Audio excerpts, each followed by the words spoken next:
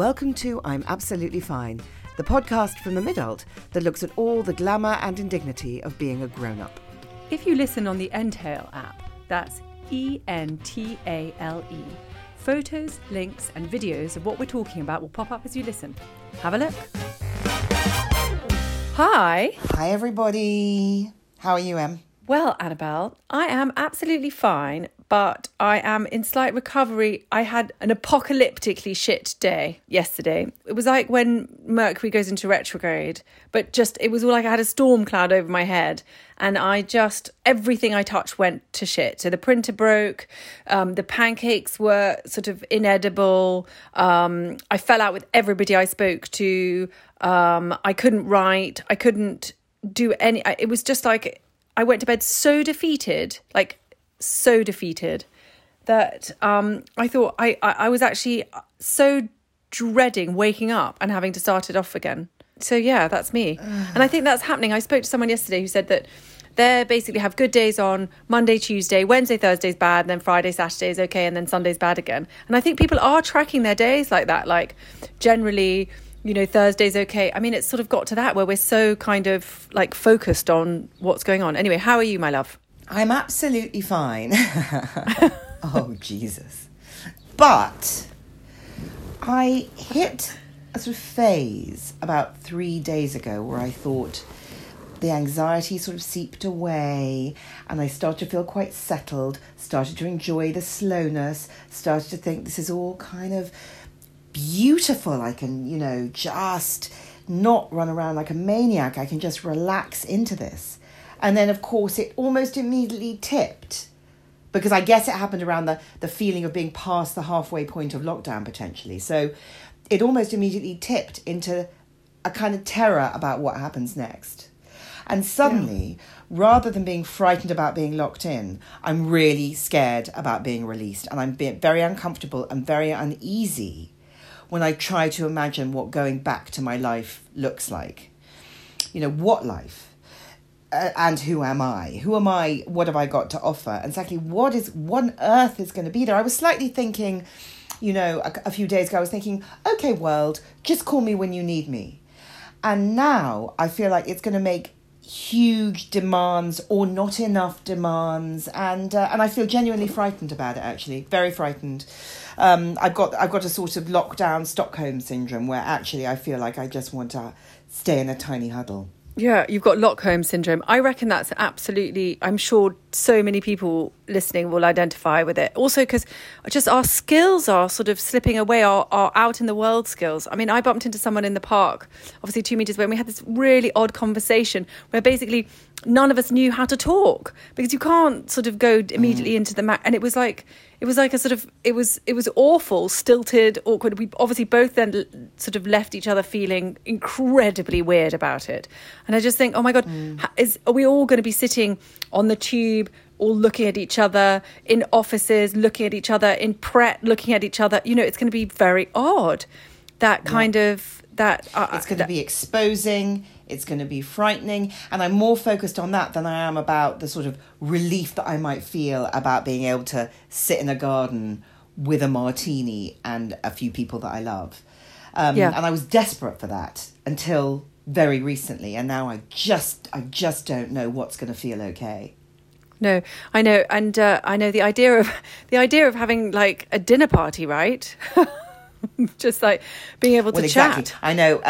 Emily and I were talking about this, and we went back to our book because we thought we in our book we had looked at all the different dinner parties that we'd been to over the many, many years because we're now very old and seasoned and worldly and knackered.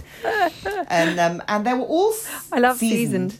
And that yes, salty sea dogs. Sometimes a bit spicy. Speak for yourself. I've never been less spicy, I have to say.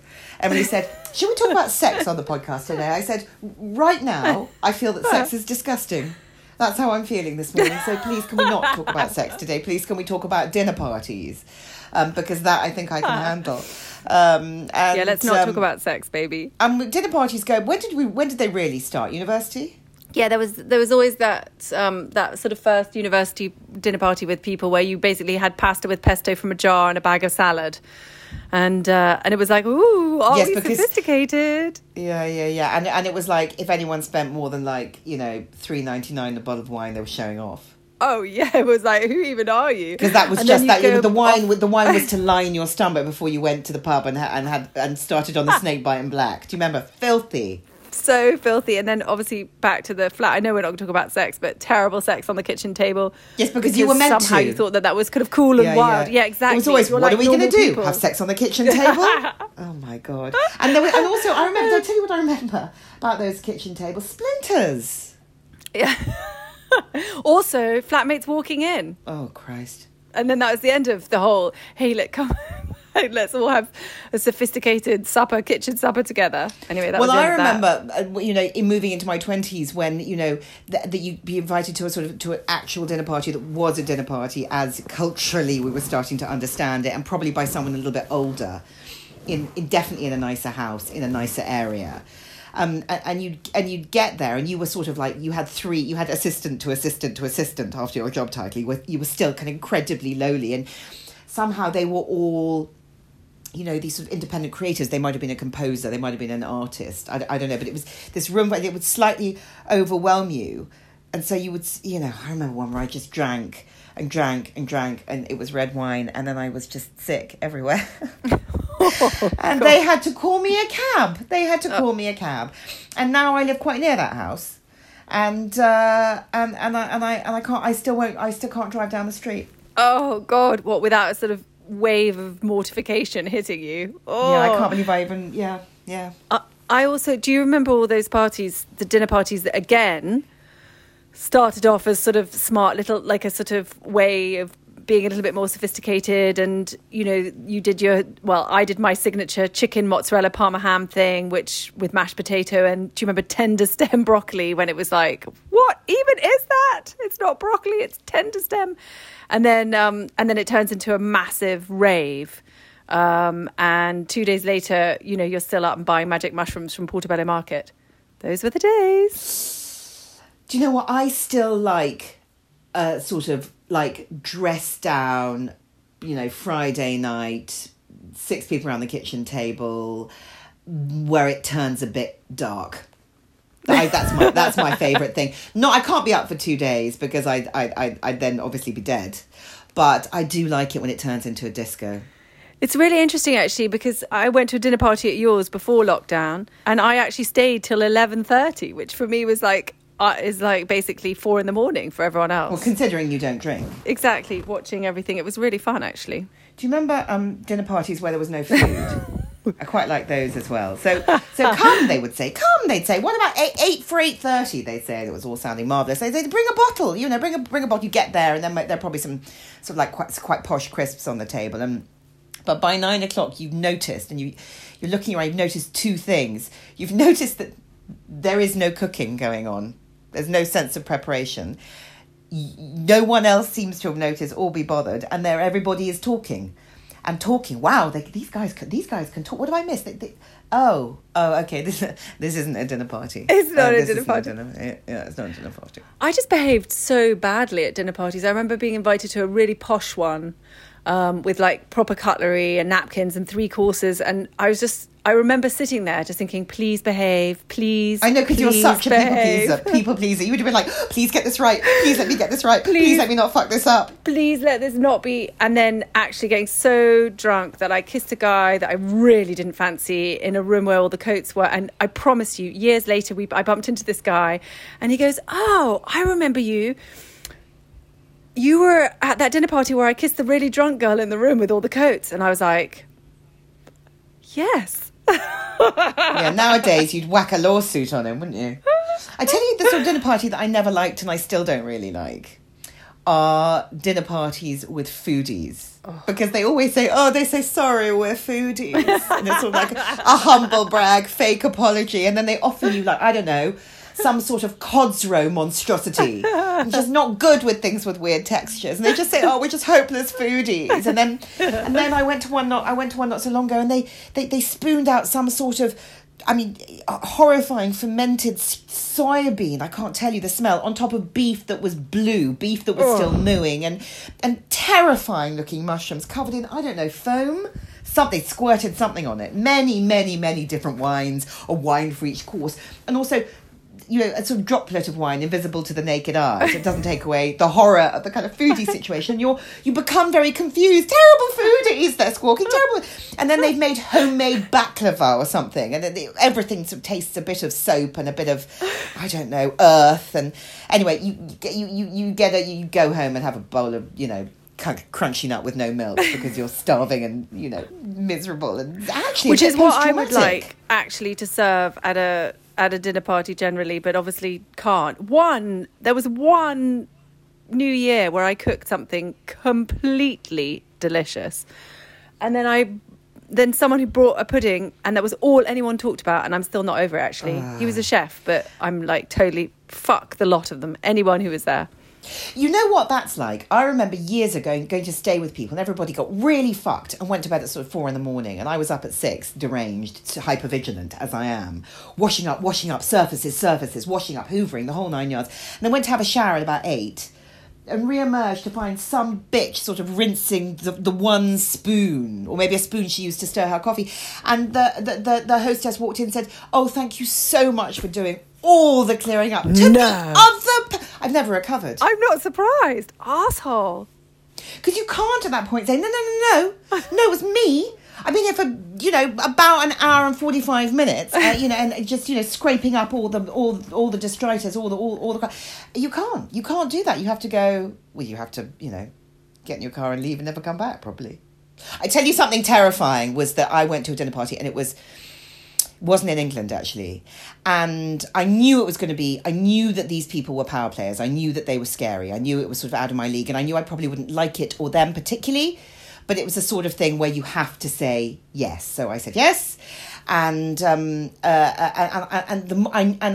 my fears were confirmed on the morning of the thing when I got a text from the hostess telling me who everyone was that was going, what they did for a living, what books they had published, and before the food was served, she stood up. Oh my God! And she did the going round the table thing. Sometimes it's quite innocent. It's a birthday. It's usually Americans who do this, and they'll go around the table and say, "Let's all say something beautiful that we love about the birthday girl." That's bad enough, but this was going round the table, not pre-warned, to ask everyone to state their top-line agenda for sustainable business, and if they had to mix the sort of corporate, you know, with the sort of spiritual, and then after pudding, they fucking went round again, asking everyone to say what they were grateful for. No.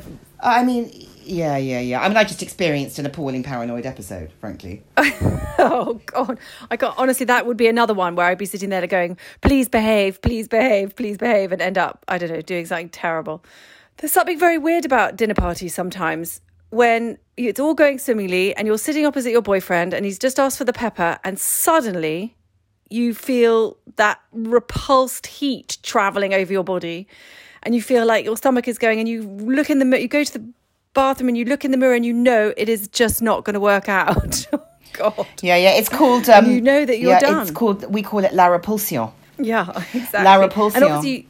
You don't say anything for another 3 years, but still. It's baffling how long you and I both stayed with people whilst being afflicted with la repulsion. You just sort of, oh dear, I'm not sure I could do that again. No. I mean, dinner parties with boyfriends. God, you know what? Every time, even having this chat with you, every time I say the phrase dinner party, I'm not sure I can say that ever again in real life. I don't think I can. It's just, supper parties obviously worse. Kitchen suppers, the absolute like, pits. Kill us now. Yeah, kill us now. Yeah. But dinner party, I mean, who the fuck am I? But I remember one kind of mortifying dinner party situation is when there's a setup. Oh, God. And maybe you don't know, but everybody in the fucking room knows. And so you get there and you immediately know from looking around the room, the atmosphere, that this has been badly, badly misjudged. But also, of course, when you're set up, you have to pretend to be grateful, because you are grateful because someone's thought of you, you know. But, you know, he's wearing a fleece and And it's you know, and is using unfortunate phrases that offend you, and it becomes a very trying evening for both of you, and you endure it, and then you sort of bump into each other somewhere a few weeks later, and in no way do you say hello. In no way do you acknowledge that evening ever happened. Do you know the other thing about dinner parties, and again, I agree, let's just not call them anything, about these kind of situations is you really see the whites or reds of people's eyes. So, for example, when you've got a couple of new friends and it's a Tuesday and you're hoping that they turn up at 7:30 and they weave in at 8:55 because they, popped into the pub for a quickie, and they bring like 4 bottles of wine. I love it when people walk in. What? You know they're not fucking about, because my favourite thing is lots of bottles of wine. Fine. My favourite thing is when people arrive with the ingredients for martinis, and you're like, okay, this is only going to go one way. That's very. Anyway, at 1 a.m, you're like, oh, okay, so I'm going to call you a cab now, and they're basically turning blue and rooting through your cupboards looking for what are they looking for? Well, probably lighter fluid or some sort of cleaning product. I mean, when it gets bad, right? I know. At this point, we drink bleach. Anyway. Oh God. Yeah, and you're sitting there going, it's 1 a.m, and I've got enough time to sleep. Like, what's going to happen? Oh yeah, so you start doing maths, and they seem completely oblivious to the fact that you start doing maths. You start doing maths. And it's funny, isn't it, how you might have been very bad at maths at school, and they all said, "Oh, it's not that you're actually bad at maths. It's just that you think you're bad at maths," which was silly and never made sense. But I mean, I was bad at maths at school, but suddenly, as I grew up, I developed a sort of striking and odd aptitude for mental arithmetic, and it became a kind of boffin with certain strains of maths. The instinctive, the kind of equations that relate directly to the mysteries of the mid-adult universe. Death maths. Yeah, but do you know? I think that lockdown has also heightened our math senses, because we're just obsessed with graphs of recovery time, of new infections, of it's amazing. Suddenly you can hold all this stuff in your head. It's so extraordinary. But obviously, yes, death math. Well, we're also kind of calculating and recalibrating and that stuff all the time because everything's changing, and we're all, we're just so confused. But death maths is always looming large. It's looming particularly large at the moment. But, those dark sums, the balancing of the mortality figures, So it means that, and, they're constantly recalibrated according to, aches and pains and, and now, of course, coughs. Have I got a fever? When did I last have a smear test? Why is this headache so bad?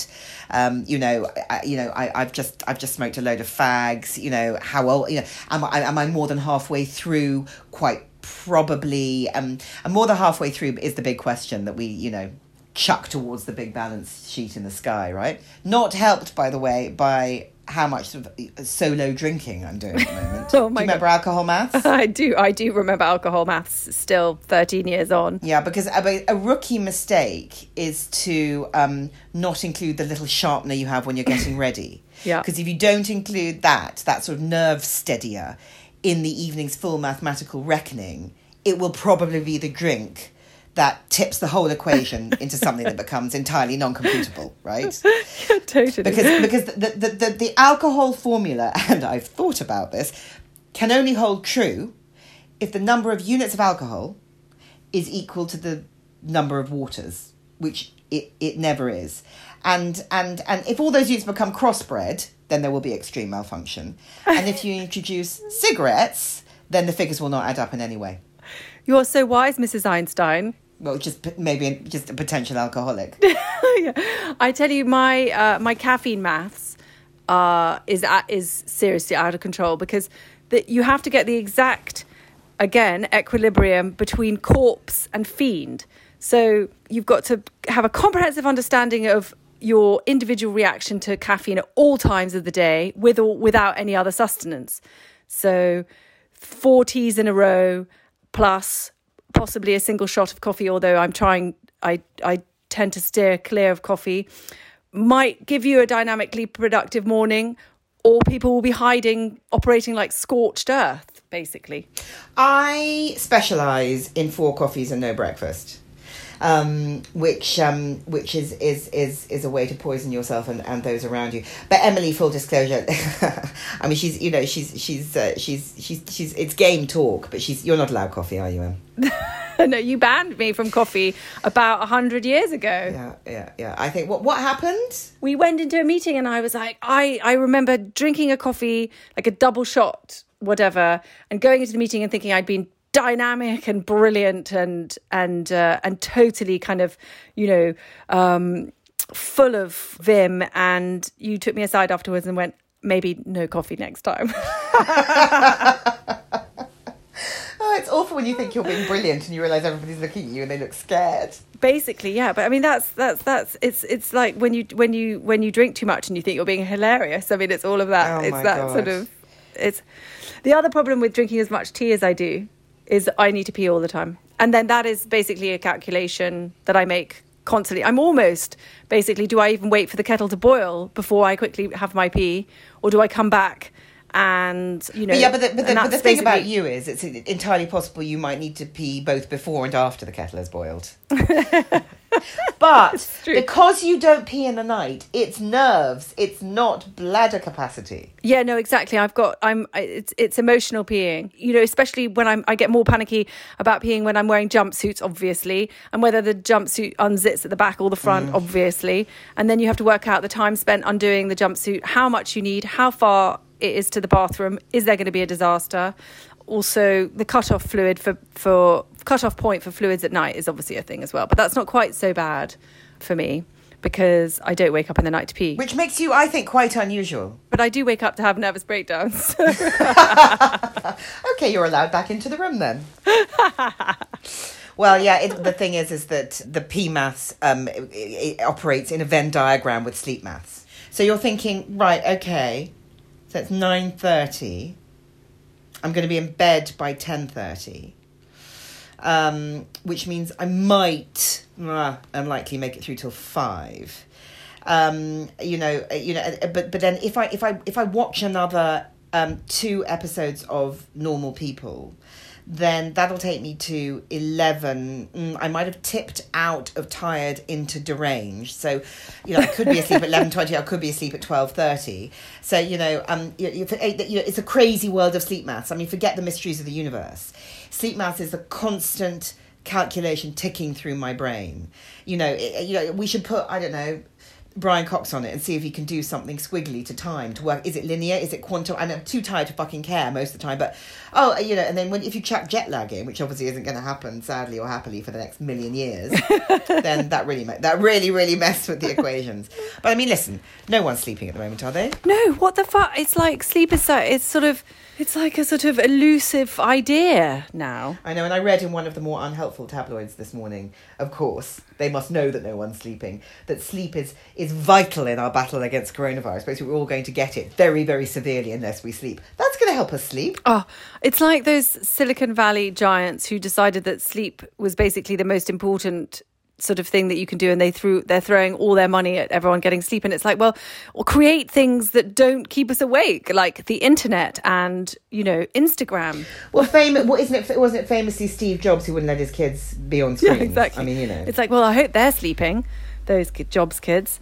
Anyway, but when I think back to all the, I mean, my sleep at the moment is sort of always a bit weird. But when I think back to when it's been really catastrophically appalling, and all the sleep cures that that I tried when I was like not just tired but big tired, and the stuff. I mean, there was a point where I'd try anything. So, I fast reached a point where I wouldn't try anything because I'd given up. But in those early days, in those early halcyon days of early insomniac life. Yes, when you think that things might actually help. You think that nighttime yoga might be a good thing to do. In itself, that was an act of desperation because I'd been swerving namaste for fucking decades. But there is quite a sort of relatively non-annoying YouTuber called Adrienne. She's from Austin, Texas. She's getting quite a lot of press at the moment, actually. She's quite good.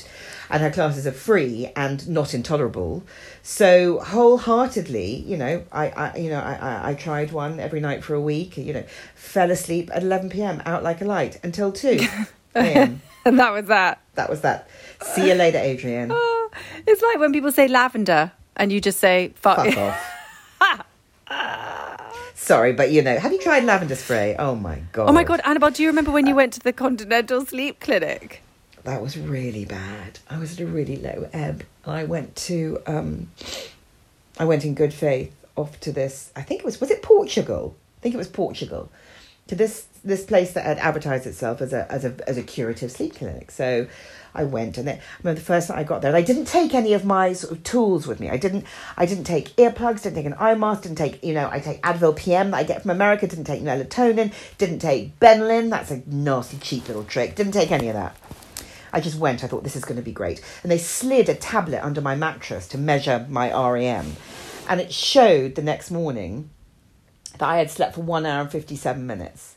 So I went to have my consultation expecting to be soothed and reassured. And this doctor basically barked at me. And she just said, "You're going to have a heart attack. You need medical help." And I was like, I thought that's why I had flown. I'd taken 3 days out of my life to fly here and to pay for this and to do this. And this program is not for you, they said. So why did I carve out the time? Why have I left early. By the time I came home, I was pretty much broken. Yeah, and you didn't sleep. And then we were trying positive mental attitudes. So we were like, "Hi, Annabelle, who sleeps incredibly well and is such a good sleeper, aren't you?" I'm a brilliant sleeper. Yeah. I sleep beautifully, fully and completely. The night gives me everything I need. I will never have trouble sleeping again. I have an actual talent when it comes to sleep. Please watch my talent and observe and learn from me. Yes, I am gifted with regard to sleep. How do you think that went? Yeah, that was not a triumph. My friend's granny had told her that the way to sleep was to have a brandy and a biscuit. And, never one to turn down either.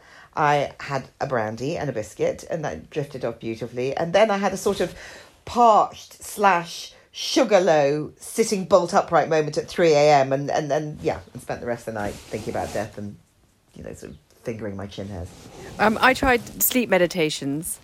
And I would be like, "Oh, is this man's voice sexy or sinister?" And then I would be like, "Have I defrosted the chicken?"